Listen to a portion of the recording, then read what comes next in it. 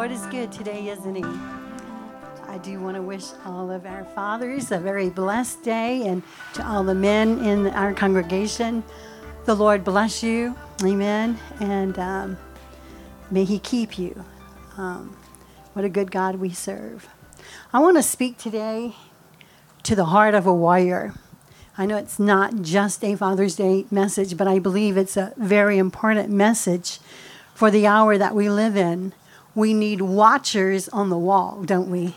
We need somebody up out on that wall who has the heart of a warrior, who will cry out when they see the enemy coming in.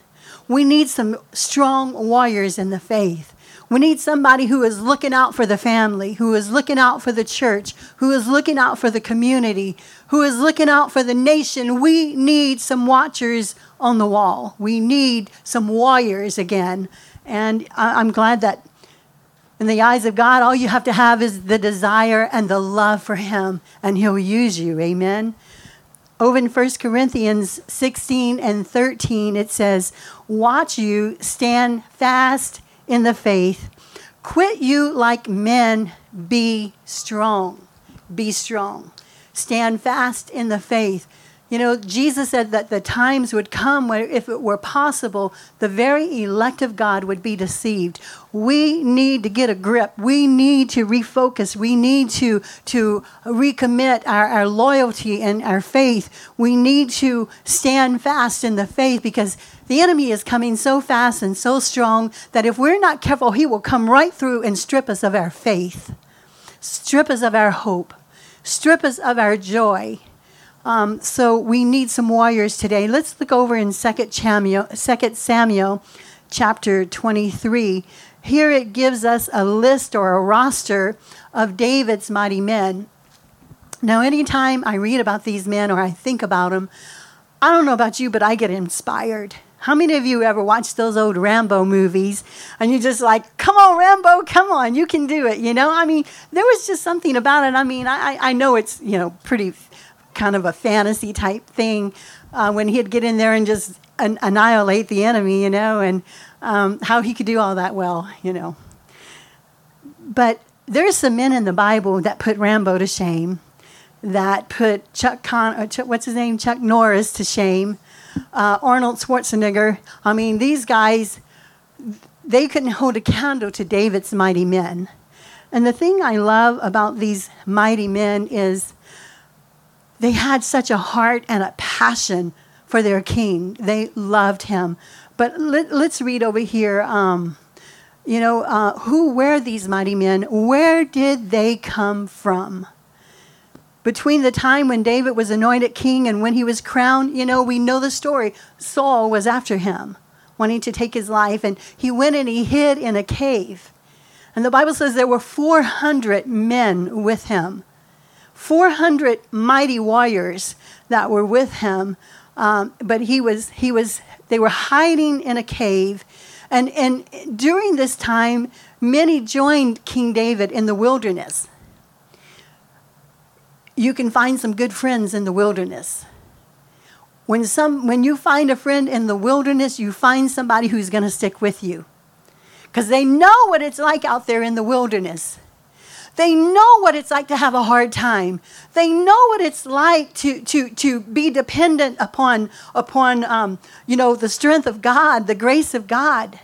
It's out in wilderness where we can really find somebody who is going to stay with us. And the Bible says they were out in the wilderness and they found David. They saw David, and there was something about David that inspired them. We're going to go with him. I know the king's after him. He's got a target on his life, but we're going to follow David, because I think these men were kind of like some of us here today. We've been through some things. We don't look like the cream of the crop to the world. We may look small. We may look insignificant. Maybe some of us, like these guys, are distressed today because we've been through some things in our life. We've been through some great things, some tragedies, some heartaches. Our armor is dented up. How many feel like you've just been attacked so greatly by the enemy that your armor has dents in it? But I'd rather carry a dented armor than have one of those on me that's been polished and shining and don't look like it fought one battle. I'll keep my dented armor. I'll keep it. But these men knew what it was like to be distressed. They knew what it's like to be cast off, rejected by society. The Bible says they were distressed, and some of them were in great debt. Well, have we been there? Feels like, man, Lord, we got to trust you with our finances. I don't know how we're going to make it, Lord, but you know what? God always comes through. These men knew what it was like to be in a wilderness place. And some of us, seems like we spent most of our lives in the wilderness. Seems like, we're just looking for that water in the rock. We're looking for the manna from heaven, but isn't God faithful in spite? And so they heard about Saul chasing after David. And they saw that David was a mighty man. He had the favor of God upon him. You know what? It matters who you serve. It matters. And it, here they are out there. The Bible said there were about 400 of them in this little cave. And they were loyal men. They were brave followers that accomplished great things on David's behalf. They're described in the Bible as David's mighty men, 2 Samuel 23:8. David's account in the Bible has been full of heroic and brave stories. He was just a young boy when he took out Goliath. Even before he was crowned king, he had a group of people he ruled over. But these people were not mighty in the first place. The Bible described them as desperate, in debt, and discontented. Are you discontented with what the world has to offer us? Are you discontented with what society's standard of living is? We have to find our peace and our joy. The Word of God is our standard. The principles of God, the living Word of God is our standard of living. And we don't need to be comparing our life to what those in the world have. Amen? But they were discontented. They didn't like the way things were going. I don't like the way things are going in our nation. I don't like it that Disney is trying to warp the minds of our little ones through this latest movie they came out with, Toy Story. Buzz Lightyear comes out as gay and kisses another male toy. I'm telling you, we're in a warfare, and we need some watchers on the wall, some who are going to stand up and say, we will not accept this. This is not acceptable. These are our babies. These are our precious children. And the world is trying to warp their thinking. There's a demonic spirit that has been loosed upon our nation to take our children. If it can't kill them through abortion, they're going to try to take them through this wicked, evil, warped way of thinking. And we need to be watchers on the wall. We need our dads to stand up. We need our men to stand up and say, we will not tolerate this. We need our mothers to hit their knees and say, we will not accept this. These are our babies. These are our future. So we need some mighty men. We need some warriors. Listen, when you enter into this kingdom of God, it's not all a bed of roses. You just entered into a war zone. And Paul talks a lot about that over in Ephesians. He says, put on the armor of God. We got to put on our armor of God. We got to armor up. We got to have the heart of a warrior. And we have to get engaged in the fight. We can't stand by and let the pastor fight it all for us. We can't stand by and let the prayer team fight it for us. We got to get engaged. We have to get engaged. We got to fight this good fight. Paul talks about it. He said, fight this good fight of faith. Hold fast to your faith. We got to fight. We got to engage. Now, he also said that the weapons of our warfare are not carnal. We can't fight this in the carnal. We're not going to win if we do. We got to fight it in the spirit. But God has equipped us to fight these things in the spirit. Satan cannot defeat us as long as we're fighting in the spirit, as long as we're using our weapons of warfare, as long as we're picking up our sword, the word of God, as long as we are armored up, he cannot defeat us. We lose when we fight in the flesh. But anyway, I just kind of want to speak again to your heart. Be brave. Be strong. Engage in this fight. It is a good fight of faith. We are not defeated. We are not insignificant. We may have been out there in the desert, in the wilderness, and we might have known what it's like to be in debt and to go through some things, but we are not defeated. We have just linked up and joined up with the greatest army there ever was, the army of the living God. God is calling us forth to fight a good fight of faith. And it's not just for the men, it's for all of us. It's for all of us.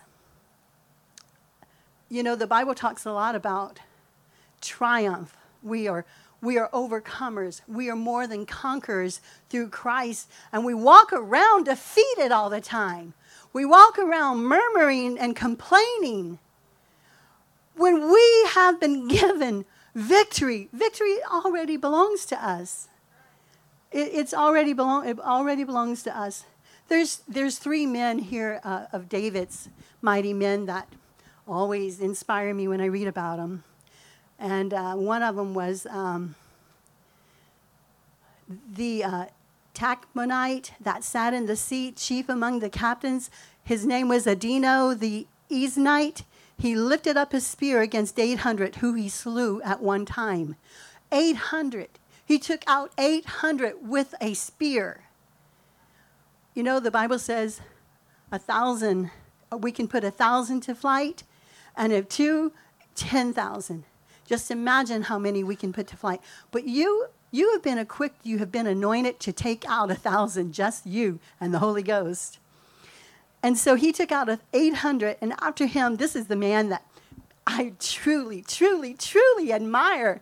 This guy, Eleazar, the son of Dodo, was one of the 3 mighty men. This is my hero. When they defiled the Philistines, they are gathered together to battle, and the men of Israel were gone away. He arose and smote the Philistines until his hand was weary, and his hand clave to the sword. Have you ever held onto something so tight you couldn't let it go? This man did not quit. He did not give up. He had passion. He had a reason. He had a purpose to fight. He was not a quitter.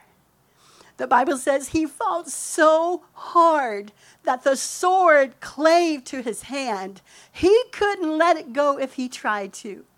It was embedded in his hand. That's how hard this man fought. And sometimes I look at people and they give up too easily.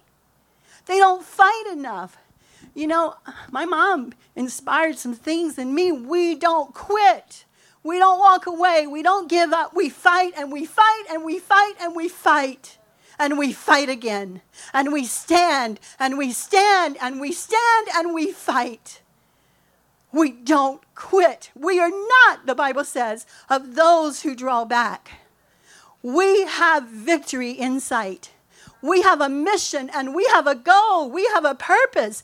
And whether it's 10 in here today or 100 or 1,000, our purpose remains the same. We will not quit. We will not stop. We will not give up. We will hold that sword and we will keep on fighting and we will keep on fighting and we will keep on fighting. Hallelujah. We got to fight. We have got to fight. We cannot stop. What's going to happen if you quit now? Something's going to go wrong. Somebody's not going to get healed. Somebody's not going to get blessed. Someone is not going to receive salvation if you give up now. We are not of those who draw back.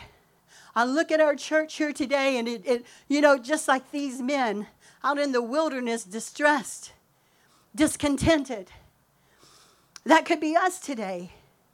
We don't look like much to the world. We don't have Harvard and Yale degrees. We don't have PhDs. Well, Haley might now. I don't really know. I look at Mariah, and I'm so proud of you, Mariah. Mariah came here from Louisiana, to go to ORU. Her parents didn't have the money. Is it okay if I share this? They didn't have the money to help her in her school. But Mariah knew God spoke to her to come to ORU.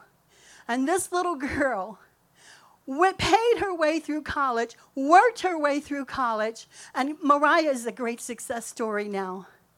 She's out there, she's selling houses, she's blessed, because she's favored by God. She didn't quit. She didn't go back. I know things were tight for you. I know things were hard, but you kept on, and you kept on. We don't quit. We don't quit. We keep going. We keep pressing on. We keep persevering. Listen, if God called you to do something, don't you let anything or anyone stop you from doing it. If he called you to it, you're going to do it. You don't have any excuses when God calls you to do something. There are no excuses. There are zero excuses. When God called you to do it, you do it. You can do it. Don't look for the excuses. We look at excuses more than we listen to God. Well, I can't do this because I don't have the money. I don't have the resources. I'm not trained. I don't have a degree. I haven't been to college. And we look at all these things. Well, I'm just too busy. But if God called you to do it, do it. There are no excuses when the call of God is upon your life. You keep going. You keep fighting. You keep persevering. You keep pressing in. You keep going. Because in the end, you're going to have victory. You will have victory. God doesn't call you to failure. God doesn't call you to defeat. He doesn't say that the road is going to be paved in gold and filled with roses along the way. But he says, I'm going to go with you. When you go through the valley, I'm going to be in the valley.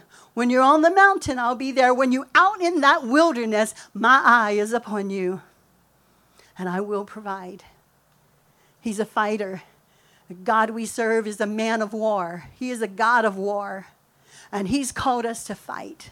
He's called us to get in the battle. We cannot sit on these seats of do nothing and expect the world to change. It changes by us engaging. It changes by us lifting up our voice. It changes by us hitting our knees. It changes by us reaching out a hand to do something, to make a difference. Because whatever circle you're in, God has put you there to make a difference. And he ain't buying our excuses. He ain't going to buy them. When he called us to something, he expects us to fulfill our mission and accomplish what he called us to do. God believes in you. If he didn't believe in you, you wouldn't feel that tug on your heart. You wouldn't feel inspired to go do this. God believes in you. And he knows with his help, you're going to achieve and accomplish great and mighty things. This is only the beginning of your walk with God. This is only the beginning. I don't care if you're young or if you're older. Today is a beginning for you. Today is a new beginning. Get up on your wall. Open up your spiritual eyes. Call out the enemy when you see him coming. Stand your ground. Ephesians tells us, when you have done all you can do, stand. Stand your ground. Don't give 1 inch of territory to the enemy. Don't you do it. Because Satan doesn't just take a mile. You give him 1 inch, he takes your life. Don't you give your ground to the enemy. Amen. I really feel this morning we need to rekindle our passion, our love. We have a good Father. But I know in this place today, we have a people here whose hearts are mighty, who are strong in the Lord, who have passion and love for our King. It matters who we follow. It matters who we serve. We have an amazing pastor. And when we're under her umbrella, that anointing upon her life will flow into ours. I can say that because I'm her daughter. And I've seen the blessings of God on her life flow into mine and into yours. But more importantly, we serve a king who far exceeds King David and his throne. We serve a king who will reign righteously, who will come back one day with thousands of his saints to take this world back. We serve a righteous king, a king who only him is fit to judge this world. But he's a strong king. He already won the battle for us. We just have to walk in his steps. Amen.